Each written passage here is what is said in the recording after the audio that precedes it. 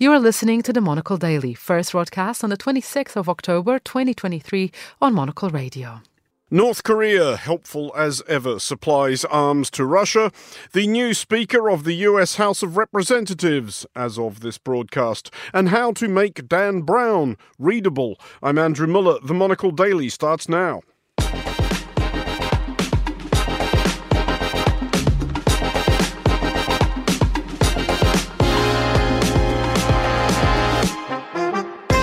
Hello and welcome to the Monocle Daily, coming to you from our studios here at Midori House in London. I'm Andrew Muller. My guests Carol Walker and John Everard will discuss the day's big stories, and we'll have Henry Rees Sheridan's latest letter from New York City. Stay tuned, all that and more coming up right here on the Monocle Daily.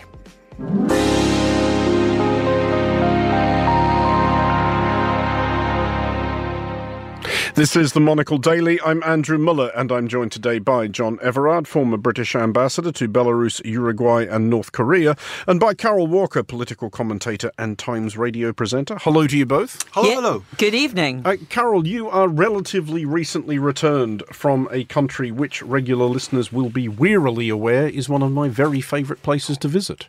Yeah, Albania was wonderful. I hadn't been before. We went purely on holiday, and it was a terrific experience. I think for anyone who maybe has read some of the stories about, criminal gangs and people trafficking, the people are absolutely delightful. The capital is fantastically vibrant, buzzing, great food, lovely mountains, lovely beaches, dead cheap, fantastic food. I mean, what more can I say? People genuinely often think still that I'm joking when I earnestly recommend a city break in Tirana, whose mayor, Erion Veliaj, has been a repeat guest on Monocle Radio, or indeed visiting Albania more generally, but I am absolutely serious. It is, as you have discovered, a delightful place to visit. And it has a fascinating history, because, of course, it was one of the last places in Eastern Europe to be freed from the communist yoke. And even during the communist era, one of the most isolated of all.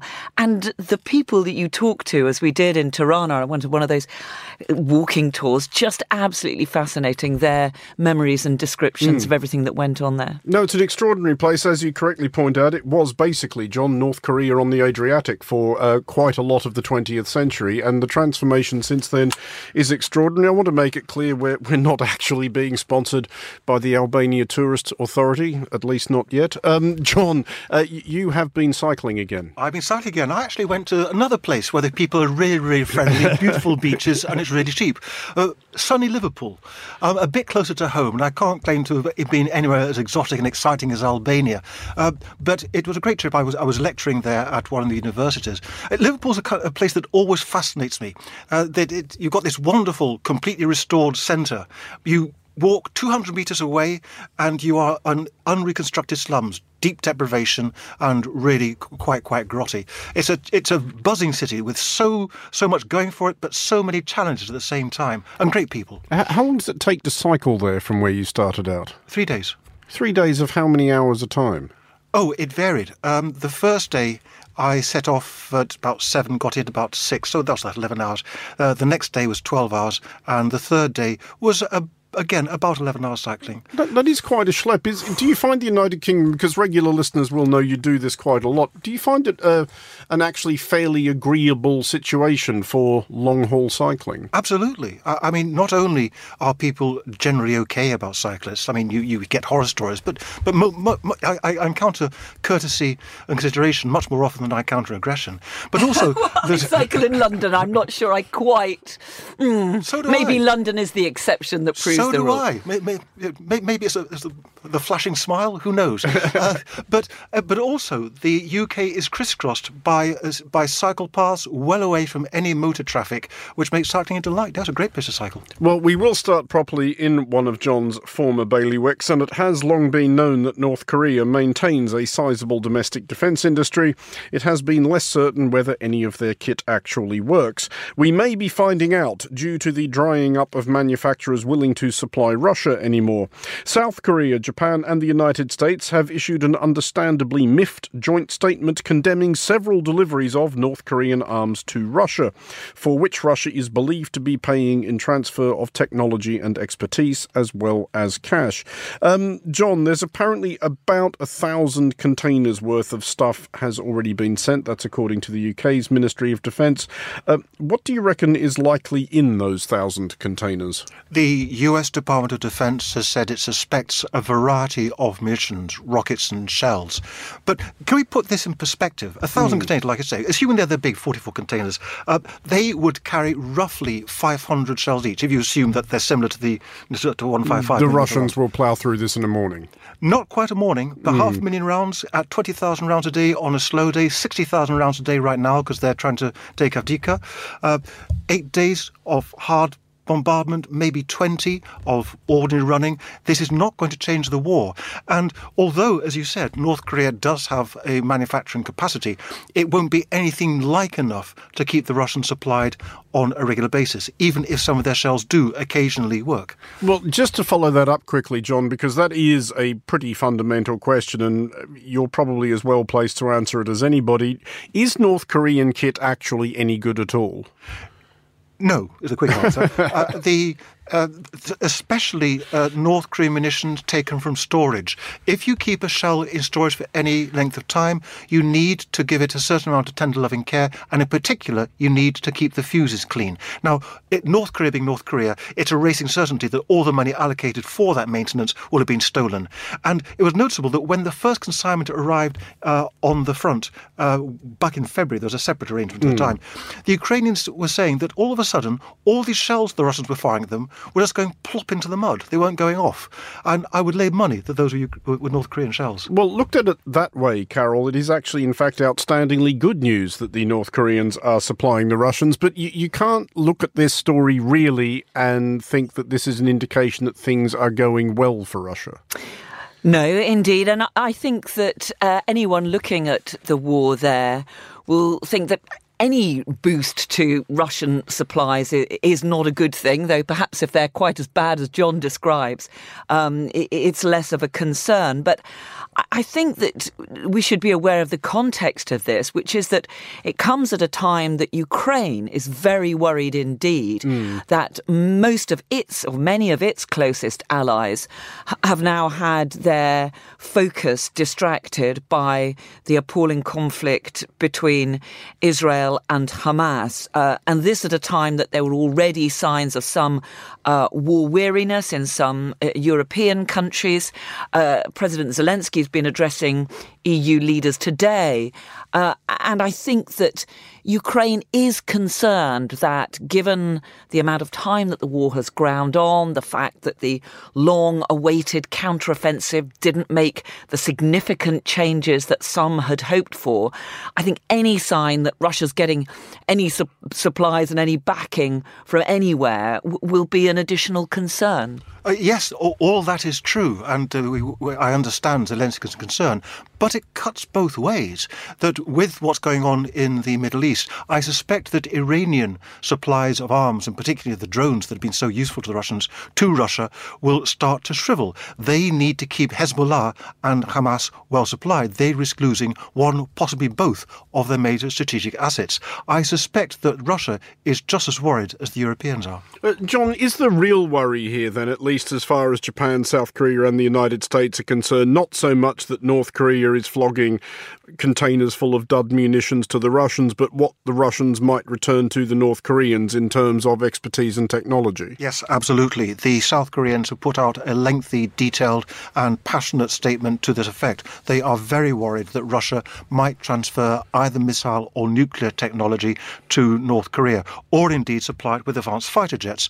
You remember that when Kim Jong-un went to Russia, he was allowed to crawl all over a very advanced aircraft in one of their smartest aircraft factories. Now, this is a fear. There's no real evidence that the Russians are doing this, and there are good reasons why the Russians wouldn't. Firstly, they know that they can supply North Korea with grain and oil, which is politically relatively harmless, and that will keep them quiet for the time being. They know, too, that once they have sucked North Korea dry of its stockpiles of munitions, North Korea is no further use to Russia, and they can let it drop. Why proliferate valuable technology in that kind of situation? They'll keep them trolling along like a donkey trying to chase a carrot and then drop them. Well, let's move along somewhat and to the United States, where the music in the House of Representatives appears to have been switched off, and sitting down in the Speaker's chair is Mike Johnson, a sixth-year congressman from Louisiana. To understate matters wildly, Johnson radiates little of the bacchanalian libertarianism often associated with his home state. He is a fire and brimstone conservative, and to make matters even more amusing, is among that cohort of Republicans who believe, or pretend to, that Donald Trump was the rightful winner of the 2020 presidential election, which, just to be clear, he wasn't. He lost like a big loser. Carol, this does sound like quite the resume for somebody who will not only be a powerful figure in their own right, but lest we forget, second in line to the presidency, the Speaker of the House in the event of some huge calamity. Yeah, and a pretty young and inexperienced figure in that role as well. As you say, he's a Trump-loving right-winger. He actually helped to craft, as I understand it, part of the legal case for claiming that Trump had won the last election when he'd lost. And although Trump stopped short of actually endorsing him, he seems pretty happy that Mike Johnson is now in that role. I think one of the big issues which ties into what we've just been talking about is this question of the funding for Ukraine, because as we know, there was a stitch-up deal to get the budget through when we were about three previous speakers or three previous candidates for speaker ago. That left out this question of further military support and the huge amount of funds that need to be committed to that. So that still has to be got through. Mike Johnson's somebody who has voted twice against giving further funds to Ukraine, although he initially supported a package of support. And he's recently tweeted that the American taxpayers have sent over $100 billion in aid to Ukraine in the last year. They deserve to know if the Ukrainian government is being entirely forthcoming and transparent about the use of this massive sum of taxpayer resources. So one of the crucial things that Joe Biden wants to get through is another £108 billion of funding for supplies to both Ukraine and to Israel. And what role exactly Mike Johnson will play in ensuring that the necessary legislation gets through, well, it certainly puts a question mark over Biden's ability to get those funds through. Just to follow that up, Carol, and this is the inevitable follow-up, that assuming he is still in a job, or at least still in this job next November, the way things have been in the House of Representatives, it would be unwise to assume he will still be in this job by the end of this programme. But if he is still in a job as the votes are being counted, is he potentially actually quite a dangerous figure? He is a potentially dangerous figure, but I also think that he is being seen by many lawmakers on Capitol Hill as somebody who's going to be prepared to do deals. There was a huge amount of wheeling and dealing behind the scenes for him to get that role of speaker when the previous three candidates came and went in rapid succession. So I think the question is whether somebody as inexperienced as he is can be swung, in particular, by somebody like Donald Trump and his close acolytes, who, of course, is the way out in front in the stakes as the person most likely to get the Republican nomination. John, there are a couple of possible interpretations. In fact, there's several possible interpretations of the behaviour of the Republican Party in recent weeks, but let's just boil it down to two of them. Which do you think is the most likely, that this is the end point of a meticulously excogitated, cunningly planned strategy to install a proper headbanger in the Speaker's chair a year or so out from the election?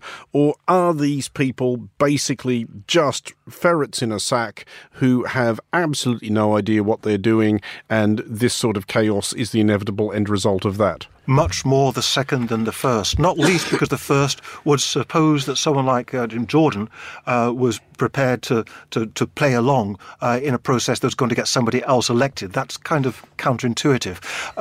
But not just ferrets in a sack, I think also that sheer exhaustion kicked in. I mean, the Republicans know that they've made complete fools of themselves, both in front of the American nation and indeed in front of the world. And they were getting a bit desperate. They were also getting very, very tired. You forget that in these processes, you get long, late-night sittings, people getting very bad temper with each other, and I suspect a lot of them, remember, there's a lot of very elderly people among their ranks, just felt enough. The more sinister other ramifications, Carol, I mean, it's tied into where the Republican Party now thinks it's going, assuming it does manage to get a president back in the White House next year. Does this foreshadow, given Mike Johnson's well-documented form on these fronts, further assaults on things like abortion rights and gay rights in particular? He is not a fan of either of those things. Well, I think there's now a question, isn't there, of whether either of those or any of those issues will actually come to a legislative process in the little time that we've got left of this presidency. But it will be interesting if it does, because the Democrats actually feel that if it comes to question of abortion rights and so on, that if that is a big issue, that could help them get Democratic votes out. And if Biden is being seen to be blocked by a right-wing caucus on Capitol Hill, whether that could actually play to the Democrats' advantage.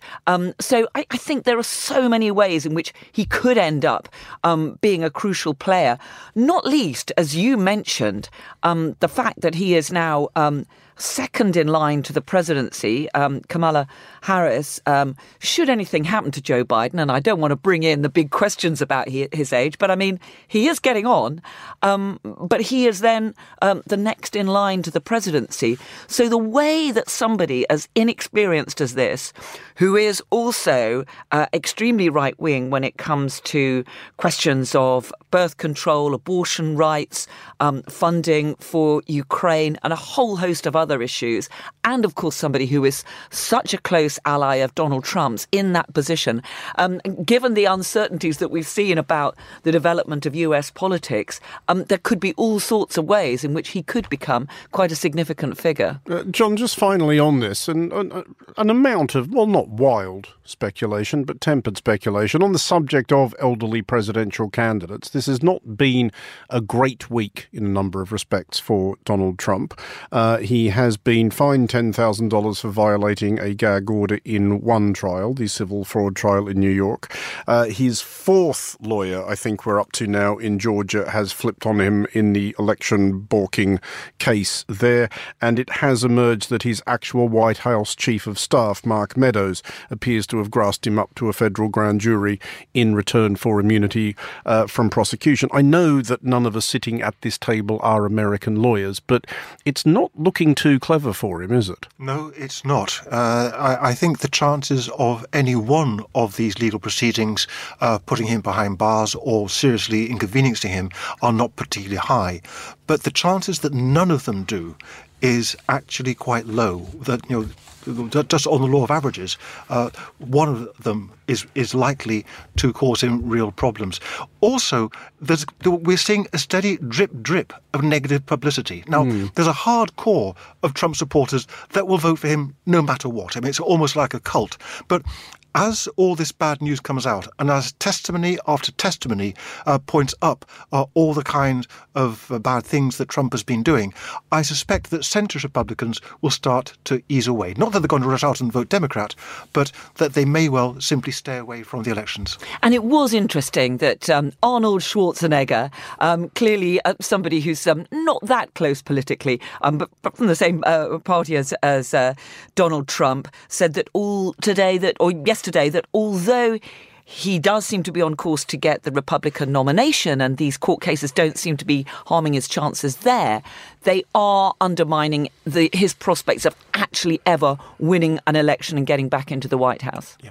It is quite something when an Austrian artist obsessed with the physical human ideal is a relative voice of political reason. But moving along from the Republican Party, but sticking with the subject of pestilential irritants, listeners may recall the recent Paris bedbug panic. This had all the makings of a classic British media silly season story, a potent folk bogeyman, or bogey insect, an absence of need for actual sourcing, an excuse to make fun of the French. But in France it was taken seriously, with senior ministers recalled from lunch to attend emergency meetings and preventive measures duly implemented. Now, however, French intelligence services are reportedly investigating the possibility that this was all, in fact, a Russian psyops scam. Not so much bedbugs as redbugs. Thank you, I worked on that all afternoon.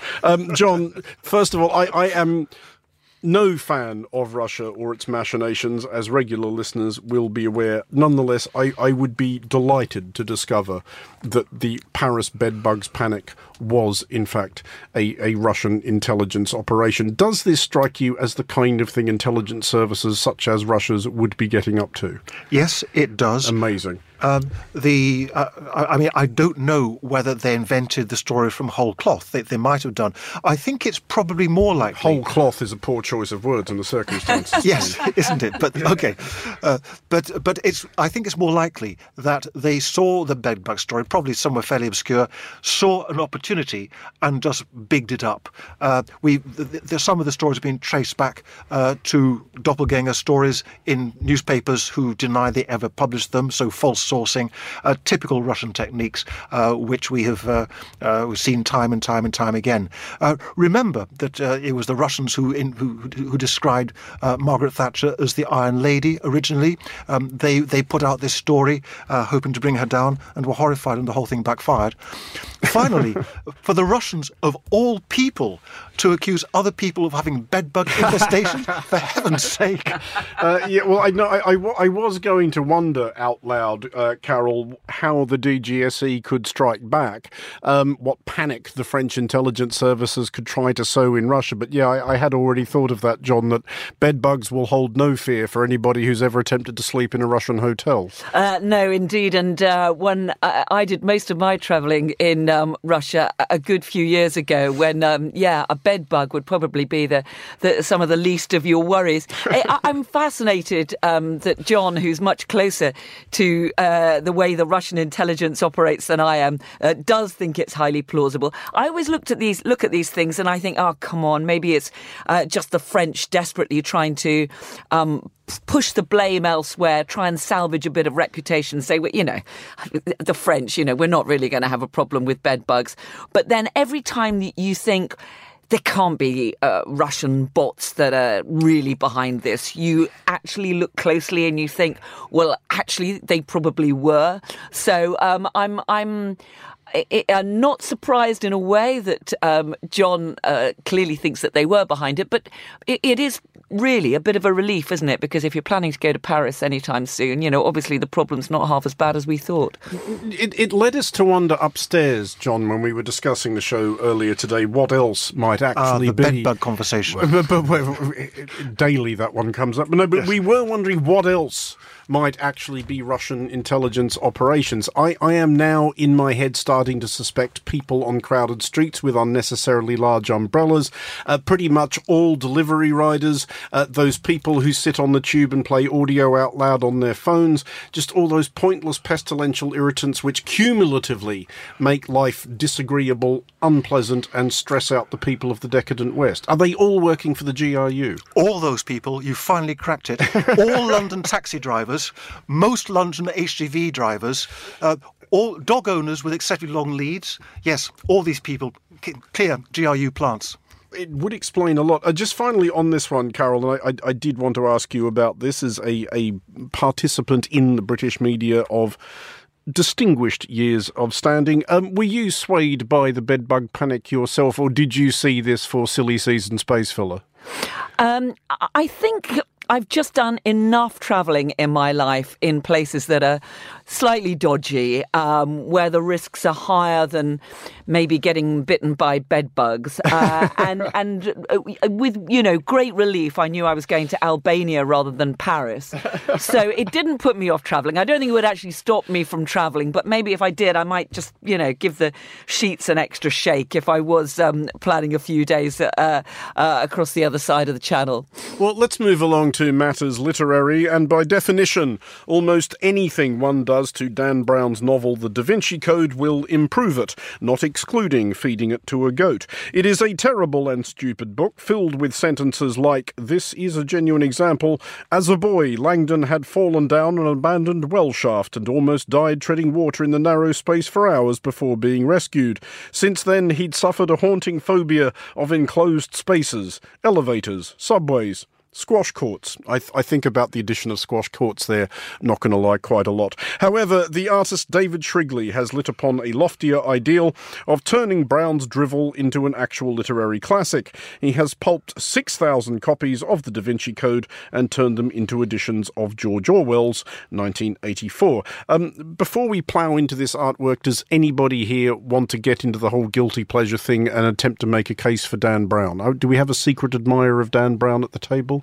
I'm not a secret admirer of Dan here Brown, we go. but I think what I would say is, as somebody who only in recent years managed to write and publish my first book, Would you like to mention the title, Carol, while we're here? Lobby Life Inside Westminster Secret Society, for anyone who's interested in the machinations between politicians and the media at Westminster. In all good stores, ideal Christmas gift. Elliot and Thompson. I feel that anybody who has written just the sheer number of novels that Dan Brown has churned out has a certain amount of admiration from me. And so I would have sympathy with anyone who finds that their books, the work which they've obviously sweated long and hard over has been pulped. But having said that, I do think the idea of this artist who talked in such wonderful terms about the alchemy of transforming these unwanted books into 1984, I did think it was a rather wonderful idea. I mean, I speak as somebody, and listeners, I am not lying to you. Literally just today, I received a 6-monthly royalty statement for the UK edition of one of my books, £4.76. So I am actually quite bitter. And you can plug your book as well, Andrew, since I've had a chance. It's all on the website, folks. So I am quite bitter, John, at the moment about the success that Dan Brown has had by writing this nonsense. The idea originates in the story of an Oxfam shop in Swansea which put up signs saying, please don't drop off any more copies of the Da Vinci Code. Do we now think better or worse for Swansea for that, i.e. that their charity shop is turning the Da Vinci Code away, or that so many people in Swansea have bought the Da Vinci Code that sign was necessary? No, I think we think better of Swansea. Firstly, they were honest about the problem. And secondly, that the good citizens of Swansea, rather than just throw the Da Vinci Code in the bin, have taken the trouble to take it round to the local charity shop. I think that was a noble civic gesture. But the thing about this whole affair that fascinates me is that for the first time, we know that you pulp 6,000 copies of the Da Vinci Code and you get 1,200 copies of 1984, which at last gives us an exchange rate. 1984 is worth 5 Da Vinci Codes. Well, a whole new metric for students of English literature. 1984 in this instance is worth rather more than that. The reason for the disparity, I think, and I'm not an expert in pulping, if that is the technical term, is that the 1984 editions produced by this artist are quite large and quite fancy in a limited edition, admittedly with a signed artwork accompanying them, 495 quid a go. Are either of us tempted at that price? No. Probably not tempted, but what I am intrigued by is the fact that this is not just a work of performative art. It's also an idea about what you should do with all those shelves of novels that you have read, some of which you may have really appreciated. Or unsold copies of my books. Is this what you're saying? My husband in particular is an avid reader, and we have this perennial problem of what do you do with these books? Do you just take a whole shelf full of, take all the novels of one author and take them to the charity shop? Should you give them away to somebody? I mean, it is a difficult question about what you do with all the books that you accumulate in your life. Absolutely. One of the extraordinary facts that came to light as part of this story is that large parts of the M6 motorway are covered with 45,000 pulp copies of mostly discarded romances. They found that the fibres held the asphalt together. So you're literally driving over fiction. One of the other things that emerges from this story, and I will discuss, I'll put this both to you finally, is that this new edition of 1984 is possible because it is 70 years since George Orwell died, which means that his works are out of copyright. People can now do whatever the hell they like with them. As of this year, that is also true of Dylan Thomas and Eugene O'Neill. I just want to ask you each in turn. I'll start with you, Carol. Are we basically fans of this idea? Because it's not without its perils, and people who heard last week's What We Learned monologue will be familiar with the story of the Florida elementary school teacher who played her kids a Winnie the Pooh film and then went off to do like other teacher stuff, not realising that it was a relatively recent production which recast the roly-poly children's favourite as a serial murderer, which you can now do. Clearly I think there are risks, and I think I would go back to the original point I was making of anyone trying to take on and claim credit for someone else's original work of literary endeavour. So I guess there are some the risks there, but clearly this was done in a spirit of appreciation of 1984 as one of the... You're going to say the spirit of appreciation of Winnie the Pooh there. No. I was talking about going back to the changing of the Dan Brown Da Vinci Code into 1984. But this was done in a spirit of appreciation of 1984, and I feel that this is less risky than all those people who try to go through and take all the non-politically correct references out of certain books or anaesthetise them for modern readers, which seems to me, the height of destruction of anyone's literary endeavours. Semi-serious question to end on, John. Is there an argument that the works of some authors should perhaps be extended the kind of protection that we do to certain venerable buildings? Just like, seriously, this stuff matters. And, Orwell, O'Neill, Dylan Thomas, you can fill in your own favourites. Do we want just any Yahoo publishing their works? I think you can make quite a serious case for that, yes. You can also make a case for authors, so we say, at the other end of the spectrum being protected for different reasons. I mean, can you imagine 70 years after Dan Brown's death, the awful adaptations, new film versions will come sprawling out? Is civilization really ready for this? Should we not protect ourselves against it? In fairness, they can all only be an improvement. John Everard and Carol Walker, thank you for joining us. Finally, on today's show, it is time for our letter from New York City. Here is our correspondent, Henry Ree Sheridan.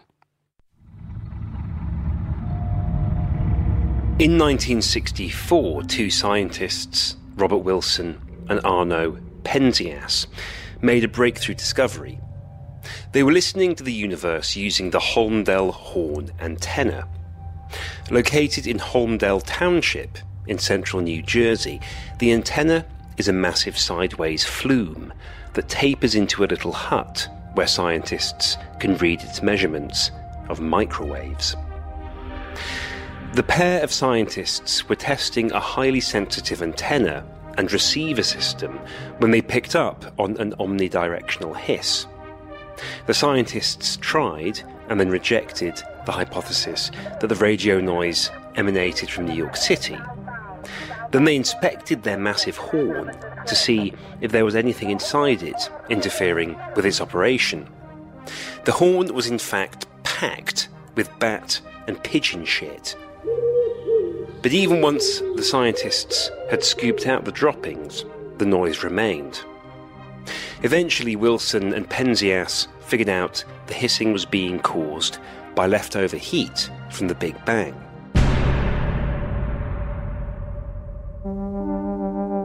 It was the first time evidence of the Big Bang had been directly observed, and in 1978, Wilson and Penzias received the Nobel Prize for Physics for their discovery. In 1984, the Holmdel Horn's manufacturer, AT&T Bell Laboratories, was broken up because of an antitrust lawsuit. a series of transactions led to the Finnish phone company Nokia owning the part of the research complex that includes the antenna. In 2020, Nokia sold it to a former Bell Labs administrator and serial entrepreneur called Rakesh Antala. Antala proposed developing the site into a senior housing centre, but there was concern that this might lead to the antenna being moved from its position on top of a hill, which is the highest point in Monmouth County, or even taken off the site altogether. And what could be more positively New Jersey than a place of cosmic significance being bought by a developer who has succeeded in getting the town to study whether, maybe some way they could build townhomes or something else here. An online petition was started to preserve the horn antenna in perpetuity and turn the area around it into a public park. It gained nearly 10,000 signatures from 49 states and 60 countries. And last week, Holmdel town officials announced that the town will pay $5.5 million for 35 acres, including the ground the telescope sits on, leaving the rest for Antala to develop. The town wants to make its portion of the hill into a park, possibly including a visitor centre. There's no doubt that the Holmdel horn is loved because of its scientific value. It was used to make a fundamental discovery about the universe, and it was made a National Historic Landmark in 1989 in recognition of this fact. But I'm convinced that a big part of the horn's appeal is that it looks cool, like a giant's ear trumpet. You should look up a picture of it the next chance you get. It has that quality shared by many large-scale mid-20th century scientific instruments, where they look like how a person in 1890 might have imagined stuff looking in the future. There was lots of this kind of stuff in the mid-20th century. Fields of enormous radars, space shuttles, massive telescopes. It doesn't feel to me like we have as much good-looking science hardware now. But then perhaps the problem has more to do with the people behind the hardware. Robert Wilson and Arno Penzias seemed like the kind of reserved gentleman scientists that we're led to believe staffed places like Bell Laboratories in the middle of the past century. They probably operated the Holmdel horn, wearing tweed suits, taking care to roll up the trouser legs when they have to clean bat and pigeon shit out of it. Now the people associated with the exploration of outer space are the tech lords. Try to imagine Elon Musk or Jeff Bezos scooping animal droppings out of the engines of one of their rockets. It's difficult to picture, and even if you manage it, it's not very charming. I don't want a complete return to the 1960s, of course. There needs to be more diversity along every dimension in the scientific workforce. Every dimension except being cringe. Also, let's be honest, if you want to get a broader range of kids into science, a good place to start would be making the instruments look cooler. If that means commissioning Hollywood set designers to build unwieldy papier-mâché superstructures over the top of minimalist, largely digital scientific instruments, so be it.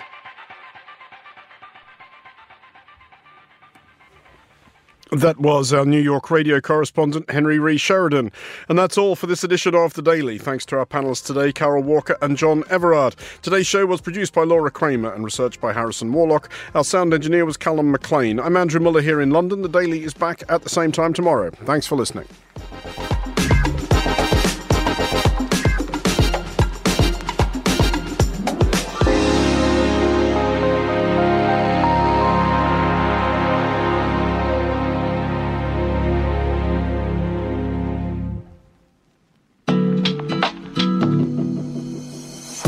Spain is the land of sun, sea, and sangria, and each visitor jets off to its sunny beaches and vibrant cities for a dose of that Spanish buena vida. Monocle's newest handbook to Spain is on shelves now, where we explore the best places to eat, shop, stay, and wander in this colorful country. Inside, we check in with the hoteliers offering luxury seaside stays and urban getaways, local creatives weaving the old with the new, and leading chefs plating up exciting new dishes. For those hoping to put down roots, this handbook also highlights the perfect neighborhoods for you to call home and gets suggestions from the entrepreneurs who have already taken the plunge. Head to monocle.com/shop to order your copy of Spain, the Monocle Handbook, today.